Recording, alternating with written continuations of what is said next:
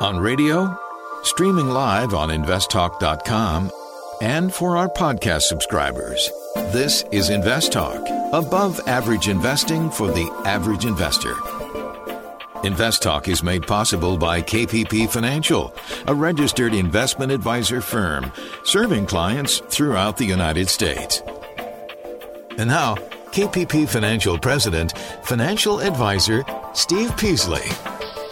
You're listening to an encore presentation of Invest Talk. Please call with your questions and comments, though, 888-99-CHART, 888-99-CHART, and Steve will answer them on the next Invest Talk. Welcome to Invest Talk, above average investing for the average investor. We try to bring you useful information and answer any questions you might have, as long as they're financial. 888-99-CHART is our number, 888-992-4278. Okay, let's go to Jerry in Pittsburgh. Hi, Jerry. Hey, how do you decide, or is it appropriate to, like, if you have, in my particular 401k, they give you so many large cap, mid cap, whatever, and you stick with the one fund you're in, or do you use the 200-day moving average? When do you decide to get in and out of a fund? Very good question. How do you decide to invest into your 401k, and when do you move stuff around? Very good questions. About every 6 months, you should probably look at your 401k and make some adjustments based on what you think is going to happen in the market, or call this show. Yeah, that's fine. But how to invest, the smartest and best way to do it, and the easiest way for you to do it, is dollar cost average in. It works over time. Dollar cost average means you invest once a month or every paycheck a certain amount, and you split it up consistently the same way every time. When the market goes down, and in actuality, when you're dollar cost averaging, you would want the market to go down. That doesn't sound right, does it? But you do, because as the market goes down, you're buying more and more shares of the mutual funds that you're going to be in. The market never goes down forever. Never has. Since the Great Depression, it has not gone down forever. So if you bought all the way down during this recent 2000, 2001, 2002, you kept buying a dollar cost averaging in, you would have made a lot of money in 2003, wouldn't you? Mine went up. You would have made up most of the money. Right. Because you had more and more shares at lower and lower prices. You were driving your price of the shares down over that period of time. What is the biggest danger for people who dollar cost average is they stop dollar cost averaging when the market goes down, and then they start up again when the market goes up. That means you're paying higher prices, and when you can get it at lower prices, you stop buying it. That makes no sense. So you got to be able to weather the storm of the market, whatever storm that is, and keep doing it. Okay. Okay? Jack in Concord, how you doing, Jack? I'm doing good, and you? I'm doing fine, thank you. I have a question. I'm seeing my financial advisor in about a week. Now, I've been seeing this guy for several years. He doesn't charge, and what he does is he advises, hoping that when you do retire, you'll invest your money with him, and he'll manage your retirement account. Yes. So I'm one of the things, I'm getting pretty close to retirement now, and one of the things that kind of struck me, been listening to you, is what sort of questions should I be asking this fellow around how he manages the money, or what sort of investments does he invest in, to get a sense of whether or not it's a good deal? Very good question, Jack. Appreciate that. Well, besides asking for 1, 3, and 5 year performance, because you need to ask that, what's your performance? And then you compare that performance with the overall market. At the very least, he needs to be matching the market. He actually should outperform if he's going to get paid, and that's net after his fees. So you'll want to see those numbers. He should be able to talk to them. Then what you want to do is say, well, if he's putting you in stocks, you want to see what his stock picks are. And then take a list of them with you, and then see how they've done in the last 1-3 years. Okay? All right. And then you want to ask him questions like, what kind of risk does he take? How much money, percentage-wise, of my portfolio would you buy in any one stock? If he says he'll buy 10, 15, 20%, he's a very high-risk player. Very high. It should be 3%, around 3%. It could be 4, it could be 5, it could be 2, but around 3%. And you might want to ask him, well, what does he think of the international market? If he's not too keen on international market, that tells me that he's not looking at the future. He's not looking forward. Just ask the question, what do you think about the rest of the world, the international market? Will we be taking advantage of that? Do you take advantage of that? And how do you do it? Ask those kinds of questions. Oh, great. And if you want more detailed information, Jack, you can email me at investtalk.com, and I'll give you a list of questions you should ask. And these are the questions that people should ask me. All right, I appreciate it. Okay, Jack, appreciate the call. All right, thanks a lot. Good luck. I'd love to manage your money too, so I'll answer the same questions. Jack, thanks for the call. Appreciate it. You can call right now and be part of the program. Let's hear about what your talking point is. 888-99-CHART, 888-992-4278, and you can get through right now.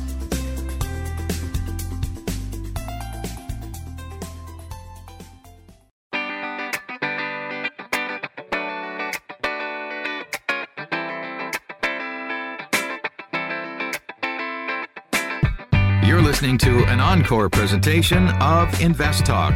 Please call with your questions and comments, though, 888-99-CHART, 888-99-CHART, and Steve will answer them on the next Invest Talk. 888-99-CHART is our number, everybody. You can reach us. We have lines open, 888-992-4278.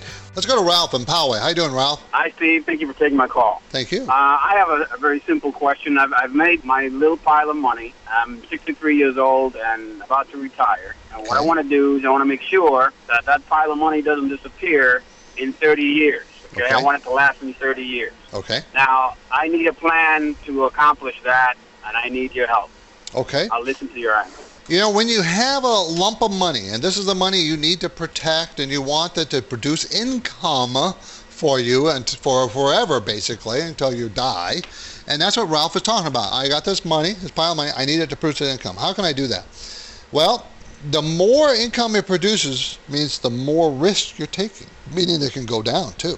There's some calculators out there called retirement calculators, and you can plug in how much interest you're making on that pile of money and how much it produces for you without ever running out. We have an income program at our KPP Financial Income. And I tell people, expect 5 to 8% return, and you probably will never run out of money. Why do I say probably? Because there's no guarantee. The higher the yield, the more chances you take. But you can plug in 5-6% into the retirement calculator and figure that's a fairly conservative number. And if you invest it properly and not take too much risk, buy some bonds, hold them to maturity, buy some high dividend paying stock, you can produce that kind of money fairly consistently, okay, and never run out of the principal. The principal will never run out. So that's what you do, Ralph. You go to those retirement calculators, plug in some numbers, and they'll tell you how much money you have, $250,000. What interest rate do you want to plug in? Well, plug in 5%. And then you need to manage the money to give you that 5%. You can't do that with CDs or money market. That's not going to work. So anyways, and if you want to talk about it further, just give me a call at the office. I'll tell you all about how we do it. You know, I don't mind sharing that information. Wilma in Whittier. How you doing, Wilma? Thank you for calling. I have a question. Sure. I've asked so many people, but I don't know what to do. Okay. I'm 61. I've been a widow for about 11 years. I'm sorry. And my husband, thanks. And my husband had left his 401k. He used to work for Xerox. Yes. And I have about $240,000 at Dean Wider. Okay. Next year I want to retire. Okay. And I've lived in an apartment all my life, but I want to buy me a little condo because the rent keeps going up and up and up. Right. And I was wondering, is it wise to ask for $50,000 or $60,000 at one point and then invest it and get me a little place? How old are you? 61? 61. And you want to retire at 62? Yes. Do you have any other assets? Well, no, just what I get is Social Security next year and my retirement from work. Could I ask about how much that is a month? Well, that would probably come to $1,700. I'm a little concerned of spending too much money. Whatever you buy, you shouldn't use more than 30 or 40% of that $1,700 on a monthly mortgage. In retirement, you really should not have a mortgage. And it depends on how much you have. $240,000 nest egg, and you're going to get $1,700. I don't want to use all that $240,000. I really shouldn't. You shouldn't. You're going to need some emergency money. Yeah. Therefore, whatever you buy, at the very least, you should not be using all your retirement monthly payment to pay for that mortgage. It should be less than half. Because you want to have some freedom. You're going to get an opportunity to buy some things at very good discounts here the next year or two. But it's going to be tough for you to purchase something that's going to give you enough freedom on a monthly basis to have enough money. Could I take out more money then? Than $50,000? Yeah. Well, what you need to do is figure out how much you're going to pay for the place and how much is your mortgage going to be. Yeah. And include taxes, property tax in there. Yeah. And then remember, they also is that monthly association fees. And then there's the heating, electrical, all those other things. Exactly. So you got to figure out all that cost and then determine it. Okay, so it'd be better if I get me another apartment. At this stage, I would say the chances are very good. Depending on how much you're going to pay for that condo, yes. Yeah. Property values are still going to come down, by the way, so don't be in a big rush. Yeah, no, like I said, I have another year or so. Yeah, okay. And well, I appreciate the call. Thank you. Thank you. Good luck. Helps me a lot. Thank you. Okay, good luck. A quick reminder, if there's a term that you hear mentioned on the program but you're unclear about what it means or you have a question about it, we want you to ask. It's very likely that you're not the only one with that same question. 888-99-CHART. Hello, Steve and Justin. This is Jay Clark calling from Chicago again. Just had a question about commodities in general. You see the gold mini shares, you see the gold Dirksen, the 3 times leverage, all type of different types of commodity holdings. Just wanted you to explain, the differences between those different type of commodity holdings and what they mean to us as investors. Hope to hear it on the show. Thank you. All right, well, commodities can be broken up in a lot of different ways. You have your energy commodities, right? Your oil, coal, natural gas. You have your soft commodities. You're talking about sugar, grain, corn, etc. You also have your precious metal commodities, your gold, your silver, your platinum, etc. So they all have very different use cases, very different properties, and they act very different in their price action in the marketplace. When you have a tough economic environment like right now, you're going to see the energy commodities do much worse and the precious metal commodities do much better. Now, you can invest in ETFs that track particular prices of those different commodities or a basket of commodities. That's one way to gain access. You can also own the individual companies who produce those type of commodities, right? Or you can buy an ETF that owns a lot of the companies and you get broad diversification, like a GDX owns a bunch of gold miners. Or you can invest in ETFs that are leveraged, and then that is a speculative vehicle to help capitalize on the movement of the underlying commodity or the shares of the companies who produce that underlying commodity.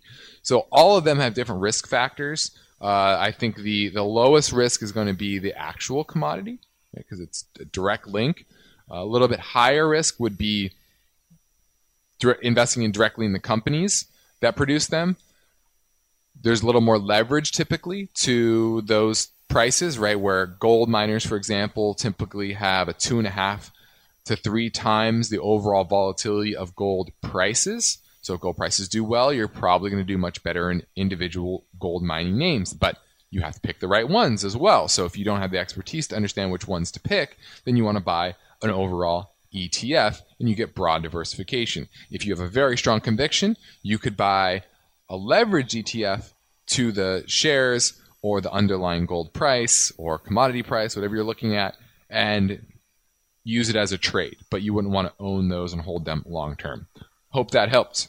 Let's go to Suraj. How you doing, Suraj, in Fremont? I'm fine, thanks. Thanks for calling. I have 401k question. Sure. Generally, I reach a maximum limit by August, September time period every year. So is there any other options available where we can invest our pre-tax money? Pre-tax money. There's only the 401k. If you max out that, you're kind of stuck. If you do that, then you can't open up an IRA. You can't put up a Roth. You can't do anything. You're stuck. You max it out in your retirement 401k. You can put less in the 401k and open up an IRA, but as long as you don't make too much money salary-wise. But no, Suraj, you're kind of stuck when you max out your 401k. Unless you're self-employed. Are you self-employed? No, I work for a company. Okay. See, if you're self-employed, you can set up a different kind of retirement plan. But if you work for a company, you're kind of stuck.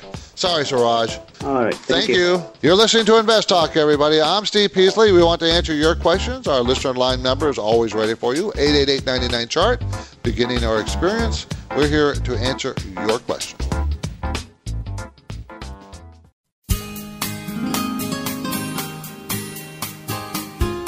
You're listening to an encore presentation of Invest Talk. Please call with your questions and comments, though, 888-99-CHART, 888-99-CHART, and Steve will answer them on the next Invest Talk. 888-99-CHART is our number, 888-992-4278. Serena in Napa Valley, how you doing? Or in Napa, how you doing, Serena? Hi, I'm a younger person. Okay. I recently worked at a job where they offered me the benefit of having a 401k plan and company stock. Great. However, I've left that company in order to pursue higher income so I could support myself a little better. Oh, that's always a good thing. Yes. And now I have these teeny little balances, and I'm not sure if it would be beneficial to me to keep it, roll it over, get a check, or what I should do. Do not get a check. Okay, because then you'll have to pay taxes on it immediately, and you probably got a higher paying job, so you might be in a higher tax bracket. You definitely don't want to pay taxes on it. When you say teeny, are you talking about under $1,000? Yes, I've got about $500 in 401k and about $300 in the company stock. Okay, the company stock, is that in the 401k? Looks like it. If it's inside the 401k, I would probably sell those stock. And I'd roll that 401k into an IRA. Okay. It's very simple to do. You can go to a bank, you can go to Schwab, you can go to Fidelity, you can go to almost any one of those and say, hey, I have a 401k, I'd like to roll into an IRA, and they'll go out of their way to help you. Does it cost anything to do that? Free. Well, let me rephrase that. Sometimes the 401k people charge like $30 or $50, but most of them do not. It's generally free. Okay. Then when it's in the IRA, you can put it in a money market. You can buy a mutual fund with it. You can add to it up to $4,000 a year. And if you're young, and you do sound young, it would be wise to add to it. Does the new company offer 401k? No, not yet. Okay. So then I'd roll it into an IRA, move it out from where it is today, and you can go to the bank and put it there if you wanted to. Okay. Use CDs. But don't take it, because, this is your retirement. You're going to build it over the years to come. Okay, perfect. Okay? Thank you for calling. Help. Thank you. Hi, guys. This is Kent in Arlington, Texas. I was calling to ask y'all a general question about conference calls. Do y'all listen to conference calls? And if you do, what do you listen for? Do you listen to the CFO or the CEO, or do you pay much attention to the questions the analysts are asking and their responses to their questions? Can y'all give me a little info on that? Thank you, my friends. God bless you. Bye-bye. I really don't listen to, I don't listen to them. It's rare that I'll listen to a conference call. I will every so often if it's a company that I'm very interested in and things are happening and I wonder what the questions are going to be and how the CEO or CFO answers the question. The reason why I don't like listening to them, because it's nothing but a show. They're going to show or talk about how great things are with their company. And I don't like the analysts. The analysts are kind of part of the show. Seldom do they ask hard questions, really seldom. So if I know that they're going to ask hard questions, then I'd be more interested in listening to them. I'm talking about hard questions like, well, how come you lost money last year? And your excuse that you lost money is because competition was tough, but isn't that your job to compete? Tough questions instead of, well, that's nice. It's 20% growth. Are you sure you're going to be able to get it? It's soft. I don't like that. That's why I don't listen to them. Invest Talk is made possible by KPP Financial. Invest Talk hosts Steve Peasley and Justin Klein are the principals of KPP Financial, and they are independent financial advisors. This means they place their clients' interests ahead of the firm's. As part of that commitment, KPP Financial practices parallel investing, where Steve and Justin's accounts participate with client investments at equal prices and percentages. You can learn more about parallel investing and the other KPP Financial programs at investtalk.com. The phone lines are open. Steve and Justin welcome your questions. Call now, 888-99-CHART. Hi, this is Al from Reston, Virginia. An inverted yield curve is supposed to indicate an upcoming recession. We all know that a recession is coming if we're not already in one. So my question is, why isn't the yield curve inverted? Is that because possibly due to all of the intervention by the Fed? Or exactly what is it telling us? Is it possible that because it's not inverted, it's telling us that the recession is going to be short? Really be interested in any thoughts you may have on that. Thank you. Well, he's correct that typically an inverted yield curve does signal a recession. Now, most people look at the 2-10-year spread, and I believe it was flat, maybe briefly negative late last year. But with rates so low, it's hard for it to really get inverted. And certain other parts of the yield curve were inverted. And now it's starting to widen out. But what you have to understand is that's a process of going into a recession. Go back to 2007. We inverted in 2006, and it started to actually widen out in 2007, going into the recession in 2008, where the yield curve was steepening out in 2007 and 8 and 9. So the inverted yield curve happened a couple of years before the recession. Same with in 98, right? 98 it inverted, and we didn't go to recession until 2000. Same with 1990, inverted in 89, and we didn't go to recession until I believe it was 91.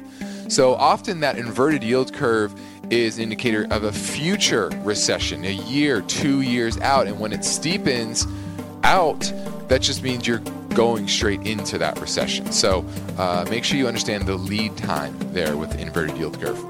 You can call right now, be part of the program. Let's hear about what your talking point is. 888-99-CHART, 888-992-4278, and you can get through right now. eBay Motors is here for the ride. Remember when you first saw the potential? And then through some elbow grease, fresh installs, and a whole lot of love, you transformed 100,000 miles and a body full of rust into a drive that's all your own. Look to your left. Look to your right. It is official. No one's got a ride like this. There's nothing else that sounds like, feels like, or looks like the set of wheels in your garage. With over 122 million parts, you can make sure your number one ride or die stays running smoothly, so there's no limit to how far you can take it. Brake kits, turbochargers, engines, exhaust kits, roof racks, LED headlights, bumpers, whatever your baby needs, eBay Motors has it. And with eBay Guaranteed Fit, it's guaranteed to fit your ride the first time, every time, or your money back. Plus, at these prices, well, you're burning rubber, not cash. Keep your ride or die alive at ebaymotors.com. Eligible items only. Exclusions apply. At this point, I think almost everyone has heard how generative AI promises to bring us to the next industrial revolution. AI is already shaping society with an impact on daily life that echoes the transformative significance of electricity or the internet. As we take steps to embrace the potential of generative AI, we need to remain vigilant with regard to its exploitability. This is where HackerOne comes in. HackerOne's AI Red Team addresses the novel challenges of AI safety and security for businesses that are launching new AI deployments. The HackerOne approach involves targeted offensive testing by harnessing the collective skills of ethical hackers who are proficient in AI and prompt hacking. In short, AI red teaming is the practice of stress testing AI models and deployments to make sure they can't be tricked into providing information beyond their intended use, and that security flaws can't be exploited to access confidential data or systems. HackerOne seamlessly integrates with your existing tools to enhance communication and collaboration across development, security, and IT teams.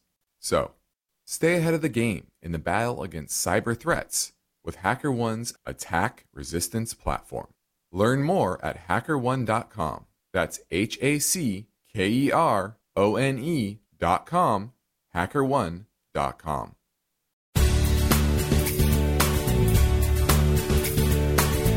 You're listening to an encore presentation of Invest Talk. Please call with your questions and comments, though, 888-99-CHART, 888-99-CHART, and Steve will answer them on the next Invest Talk. Okay, 888-99-CHART is our number. We're going to go to Art in Milpitas. Hey, I was listening to you about the best time to invest for the time of the year. Yes. I got a retirement, but I got about $20,000 in a reserve, just money market. Okay. To invest that now, I'm pretty flexible about taking the risk in a straight dividend fund. Okay. Would it be conservative or into a moderate allocation fund? I would do it in a moderate allocation. You're retired? Right. You don't want to take a lot of risk on this stock, with this money. I got 2 moderate allocation funds that are 5-star funds, but I tended to sway toward the dividends because they pay you monthly income. Oh, yeah. I love those dividends, Art. That's what I really enjoyed about listening to your expertise in reference to dividends. People, dividends make up a large part of the return on a portfolio. Don't ignore them. Don't ignore the dividends. But, Art, what do you want to do with this $20,000? Well, the question being, Steve, moderate allocation doesn't give me a monthly dividend check. No. I kind of like the idea on a tax basis in a taxable account, this reserve $20,000 I have. Mm-hmm. If I take it in a dividend fund and it pays out monthly, I'm at a reduced tax rate on the income that I have coming out. You know, Art, all I can suggest is just get it invested. Exactly. If I had an emergency, if I needed anything, I got about $75,000 in taxable accounts. Oh, see, if I needed an emergency, I could get out at any time. Yeah, anytime. I'm not restricted on staying in. I definitely put that money to work. I enjoy your expertise, Steve. You do a great job. Art, I appreciate your calls. You guys make the show. I just enjoy it. That's all. I think you do outstanding. Thanks, Art. Appreciate the call. Thank you. Hi, Steve and Justin. This is Dave from Indiana. I have about 2/3 of my retirement sitting in cash right now, and I want to get back into the market at some point. It's still within a 401k, so I'll have to go back into mutual funds. How do I get back in considering the volatility right now? Do I just dollar cost average in, and do I need to wait for a certain event before I start? And also, is this something that your active 401k program would help out with? I appreciate your time, and I love your show. Thanks. The answer is yes. I think active 401k would be a great choice for that, to figure out when to get in to the market and which funds in your fund options are going to be the best for the particular market environment, because it ranks the funds based on cost, right? The underlying expense ratio, the market trends, the relative performance to peers within that particular group of the market, as well as your risk tolerance. So all those things are very important when making those decisions, and active 401k would be the best choice, absolutely. So head over to investtalk.com, click on investment programs, and then active 401k, and you can see the subscription options. 888-992-4278. We're going to go talk to AZ in Van Nuys. Hi, AZ. How's it going? All right. I'm trying to come up with questions for you. When the news comes, good or bad, is any statistic for effective news on the stock? Let's say when you get upgraded, it usually goes up 12%. When you get a contract, it goes up that much. Yes, that's pretty typical. Also, when it gets downgraded, it'll go down. Some of these upgrades and downgrades really have nothing that, they really don't mean a lot. They really don't, because these guys are wrong a lot, these quote-unquote experts. But it does affect the stock in the short term, yes. Where do I find this statistic? Any site, any places you think they might have that as a statistic? Where the statistic is how much something goes up or down? Yeah. What AZ is referring to, everybody, when they upgrade or downgrade the stock, it might go up that one day or down that one day, but it doesn't recovers some of that. Correct. Now, the question is, is it any statistic on library, universities, anywhere, they have this kind of effect of the news on a stock, of what percentage goes up and down on what news? I've never seen anything or read anything, anybody tracking those statistics. But AZ, it wouldn't surprise me if someone did. That's what I'm trying to do. I've never, and I do a lot of reading and studying this stuff, and I've never seen anybody report on, what the movement is the 1 day, 2 days, 5 days, 10 days after the announcement, So I don't have any place that you can go that I know of, AZ. You see, when I be completed after a year, then I write a book and I make some money. There you go. That's what you do. Tell me also, what's the earning per share we're talking about? What it really means? Okay, a company sells products after they pay all the expenses. And then what's left over is they divide that money by the number of shares outstanding. and then you get an earnings per share number. So it's what they actually made. They do it earnings per share. I made 20 cents per share. They do it that way because it's the only way that makes sense. If a company says I made $10 billion, is that a lot of money or not a lot of money? Based on the share, I got you. This is what they made on 1 year you're talking about? No, it's usually earnings per share. They will. When I talk to people, it's going to make like $3 next year earnings per share. That's for the whole year. But they always report it a quarter by quarter. So when you say they divide it by how many shares they have, they divide the income for quarter or they divide the income for a year? Well, usually when the earnings come out every quarter. Oh, quarter. Okay, they're talking about quarter. Okay, you got you. But all right, good enough for today. Thanks, Tracy. You can go home if you want. I finished. Oh, okay, great. Our Invest Talk mission is to help you make better investing decisions. To do that on your own, thumbs up or thumbs down choices based on good, solid investing principles. But we need your questions to keep us on track. 888-99-CHART or click on Contact Steve or Contact Justin on investtalk.com. Melody in San Diego. How you doing, Melody? Hi, Steve. How are you? I'm doing great. Thanks for calling. Good. Thanks for taking my call. I was calling today because my husband stopped to Ameritrade, and a broker there gave him some information about these new ETFs. They're called TDAX Independence 2040 ETF, and apparently it's you've heard of those mutual funds that have the target date. Yeah, but this is an ETF that has that. Yeah. What do you think of those? Yeah. I do not like a Melody, and let me tell you why. Okay. It's the target date that bothers me. Okay, so let's say you're going to retire in 2040, and that's when you want to have that money. That's okay. I don't have a problem with you retiring at 2040 or 2020 or whatever. But when you buy an investment that targets that time, the way they package these investments together is, if it's way out there like 2040, they start first by investing in stocks, which is a proper thing to do. Sure. Okay? But what happens is time goes by, they get more conservative. And I don't even mind more conservative. I don't. But what I do mind is their conception of conservative is to put you in bonds. And they automatically put you in more and more percentage of bonds or bond type of issues as you approach the date 2040. Now, what they're doing is completely ignoring the reality of what's going on in the market at the time. Sure. So it could be the absolute worst time to be investing in more and more bonds, and yet that's exactly what they're doing because it's on automatic pilot. Okay. It's just going to do it. That really is my only complaint about these things. Okay. But that's why I don't like them. Okay. You can do it yourself by saying, okay, well, we know if it's 2040, we know we're all in stocks now.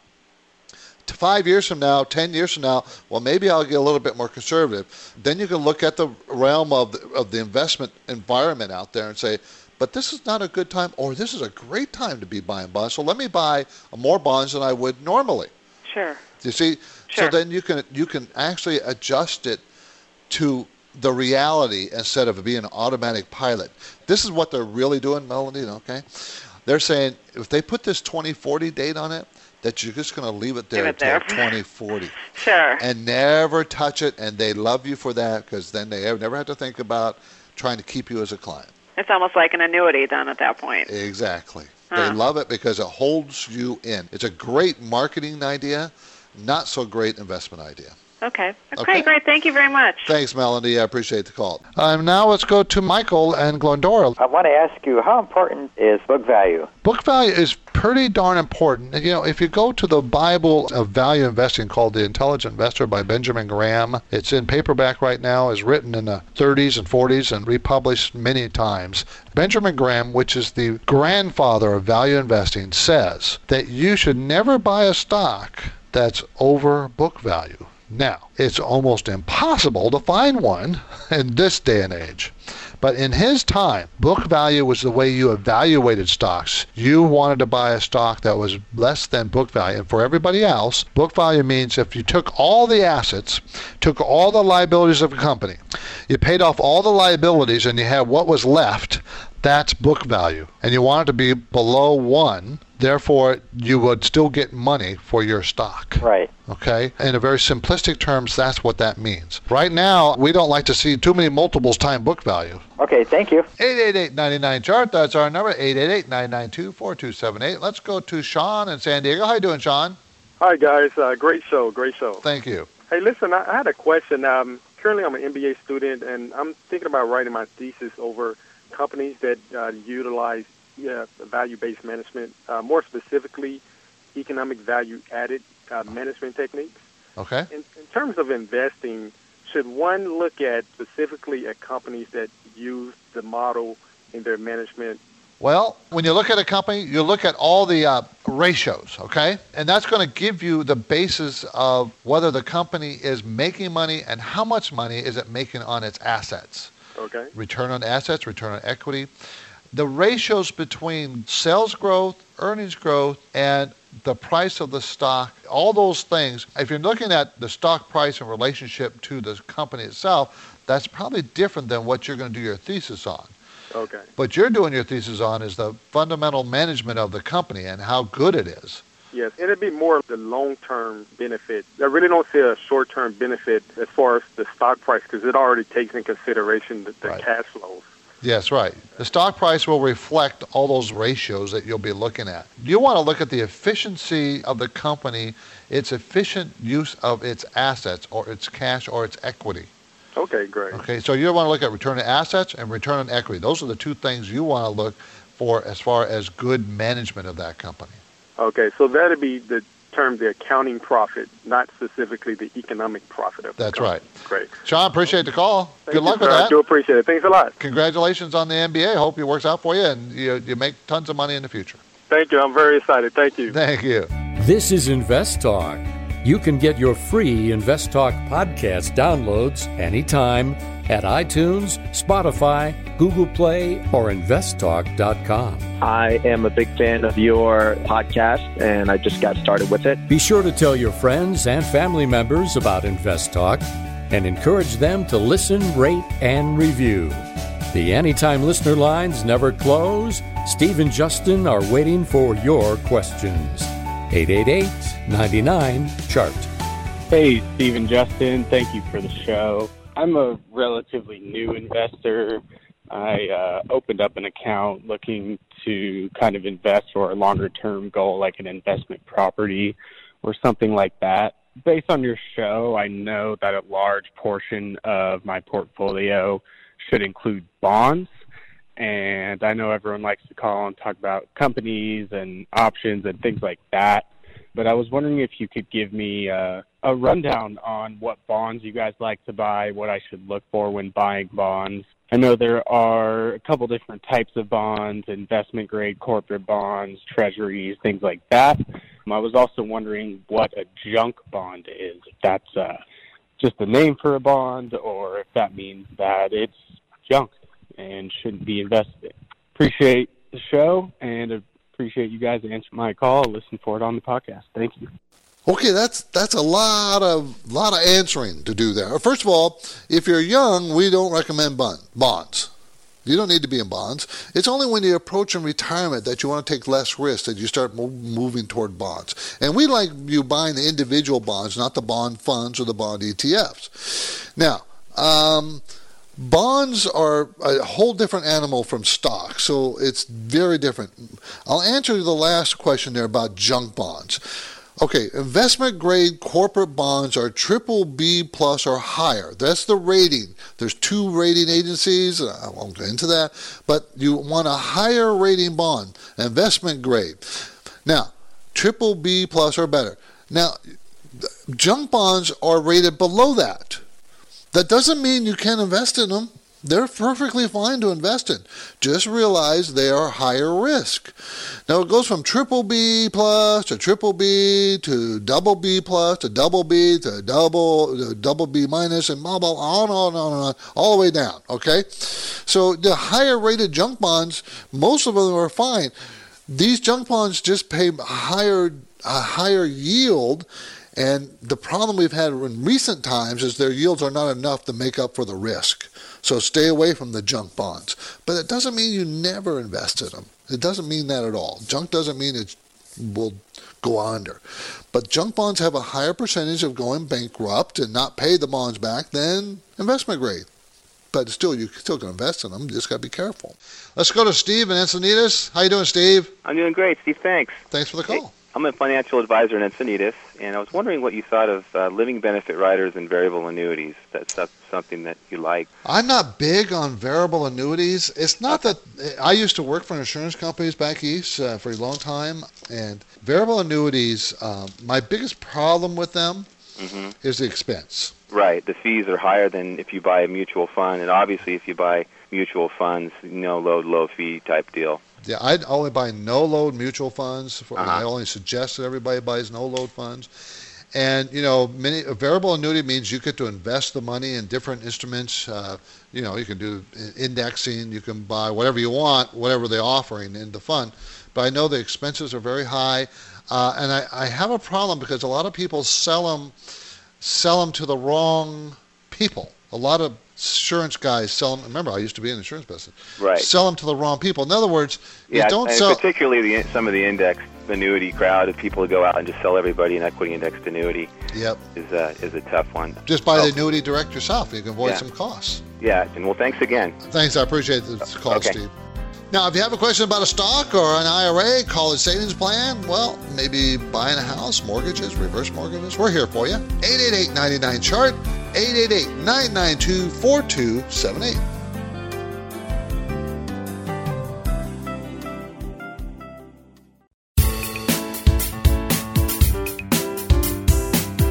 You're listening to an encore presentation of Invest Talk.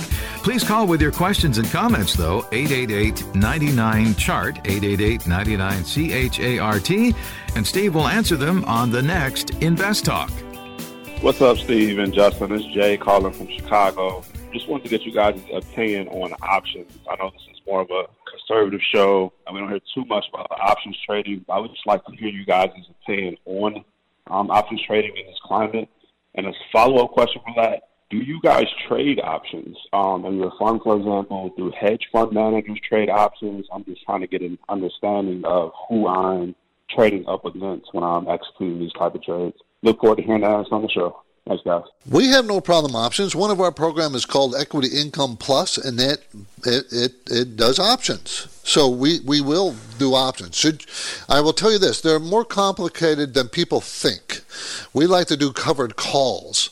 Okay, we don't want to do naked calls. And a covered call means you own the underlying stock. Naked calls mean you don't own the underlying stock, and it's a bit more risky that way because we like the income options produce. Okay, so no, we have no problem with options, but I will warn you that it does take special knowledge and a lot of experience. So be careful with them. Hi, I had a 401k from a previous employer that was automatically rolled over into an IRA. It's just in cash currently. And I'd like to move that over to a Schwab or a TD Ameritrade or something and just get a little experience day trading with that money, if possible.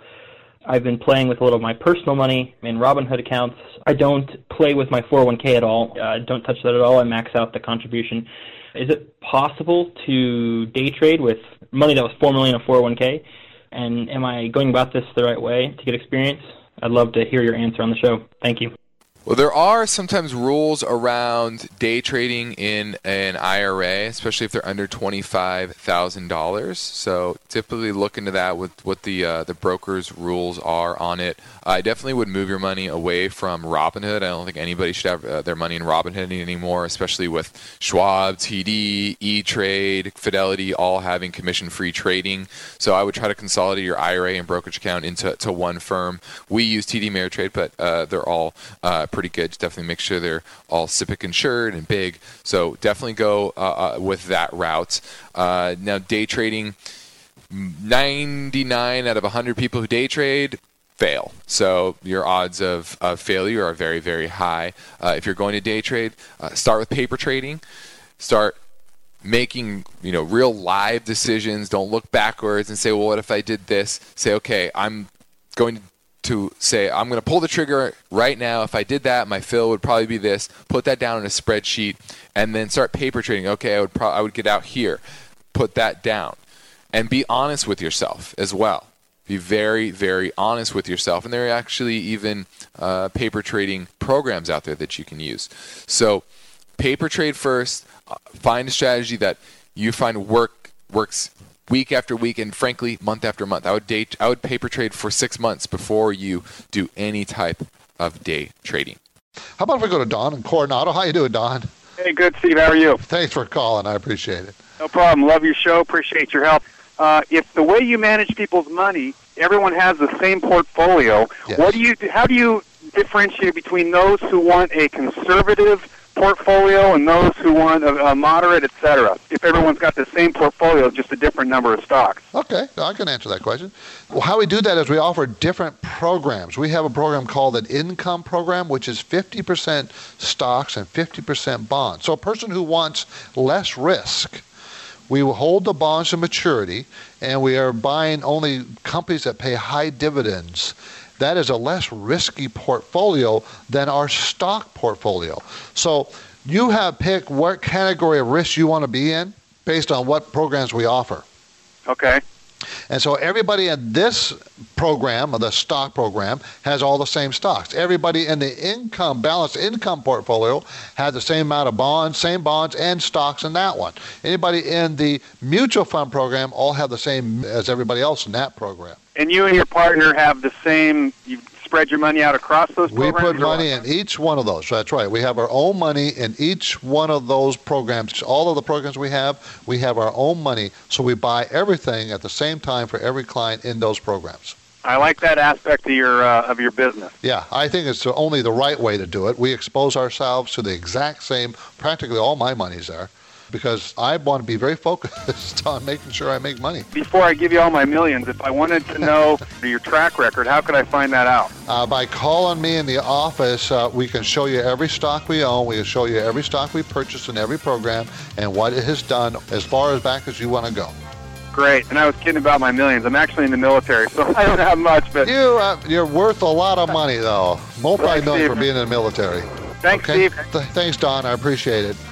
Before we go, you can see more about today's topic. Go to investtalk.com. You want to contact me directly? Easy. Leave a message in the machine or go to investtalk.com. I'm Money Manager Steve Peasley, and I want to thank you for listening. Because of the nature of the interactive dialogue inherent in the format of this program, it's important for the listener to understand that not all comments made will apply to them specifically. Nothing said shall be taken to be investment advice, or shall statements on this program be considered an offer to buy or sell securities. Such advice is rendered solely on an individual basis, and at times will require that the investor review a prospectus before investing. InvestTalk is a copyrighted program of Klein Pavlis Peasley Financial, a registered investment advisor, which retains all rights. For more information regarding KPP's investment advisors, call 1-800-557-5461. Steve Peasley is President and Justin Klein Chief Executive Officer of Klein Pavlis Peasley Financial. And they thank you for listening and welcome your comments or questions on our 24-hour listener line at 888-99-CHART.